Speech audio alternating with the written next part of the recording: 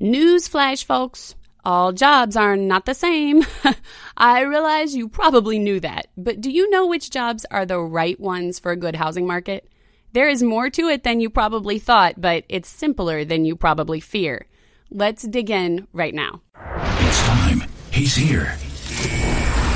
Now, broadcasting from SDI Central Command in the depths of his hidden compound located far from the rot of Wall Street and Washington, we've again established contact with our leader, Brian Ellis.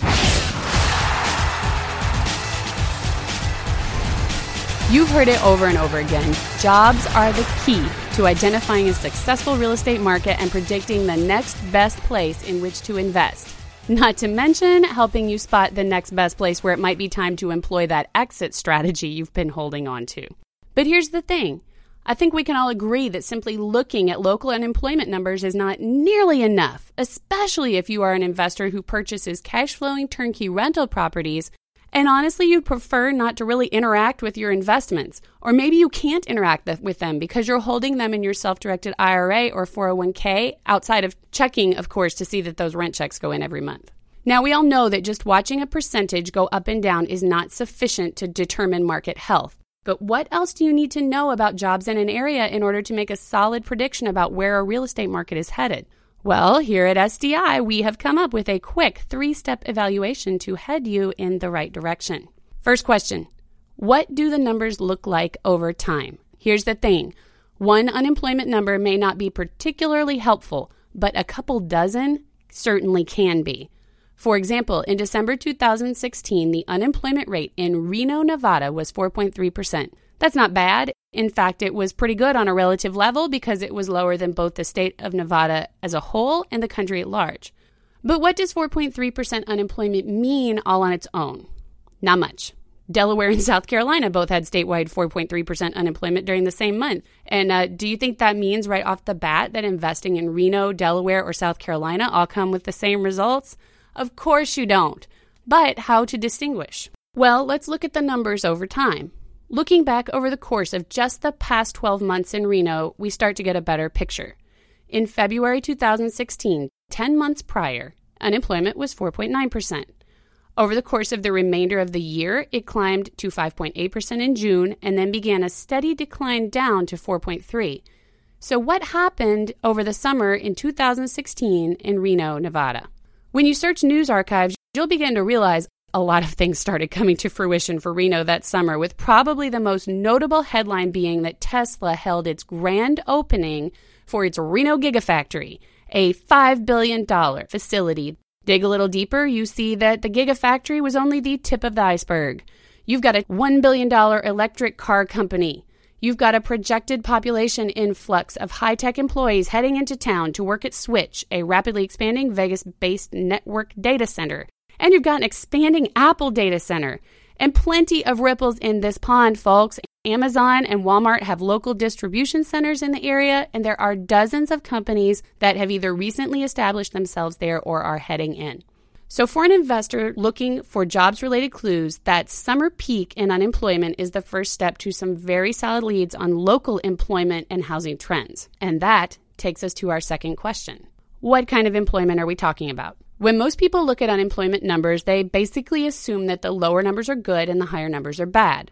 When you are looking at these numbers in order to make predictions about a local housing market, you're going to want to look for jobs that represent population growth and employment growth in both short and long term. For example, jobs in the energy sector, like those related to drilling, are great in the short term because they bring big population influxes, but they don't necessarily represent long-term economic stability. Because if oil prices fall or national policy on drilling changes, those jobs can disappear in a snap, and the population of that area will likely disappear pretty quickly as well. On the other hand, tech jobs like engineering, IT, research and development positions, those represent stability and growth. Not only are they unlikely to disappear in the near future, and certainly not at the drop of a hat in most cases, but high-tech employees tend to have large enough incomes, their very presence ends up creating other jobs. To stick with that Reno example, that area is expected to have about 80,000 new residents by 2020, meaning there's going to be a need for not only a lot of millennial-friendly housing in the form of condos and apartments, but also thousands of single-family residences for rental or ownership. While not all of those new residents will necessarily be engineers and programmers, the local economy is going to be stronger and more resilient because its backbone is based in technology. So real estate investment in that area will also, by extension, have some built-in stability and is less likely to plummet in value quickly, if at all. And ultimately,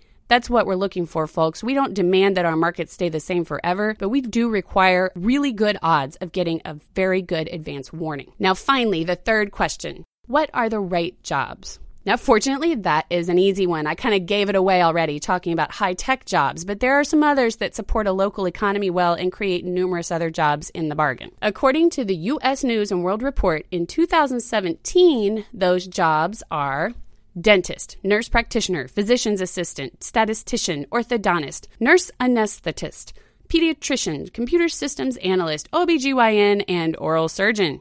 And before you say, hey, Carol, not a lot of high-tech jobs on that list, they're all in the medical field. Well, yes, they are. Healthcare is the other absolute behemoth when it comes to looking for the right jobs in an area. If you look at employment demographics and you see a scenario in which a lot of healthcare jobs or high-tech jobs are heading for a particular region, get serious about evaluating your options for investing in that region. Now, when it comes to real estate investing, I've discovered there is a certain market fake-out that gets a lot of positive press, but usually is not necessarily the boom bellwether people think it is. We'll talk about it tomorrow, and you need to know this. I'd be pretty surprised if you haven't read up on at least one of these, makeover fake-outs as part of a promotional piece for an investment already. If you want to make sure to stay in the loop, don't miss our many valuable market insights. Text the word SDI Talk with no spaces or periods to 44222 and be added to our private list at no cost to you. We'll keep you in the loop. That's SDI Talk to 44222 right now, and we'll be right back. Send your questions and comments to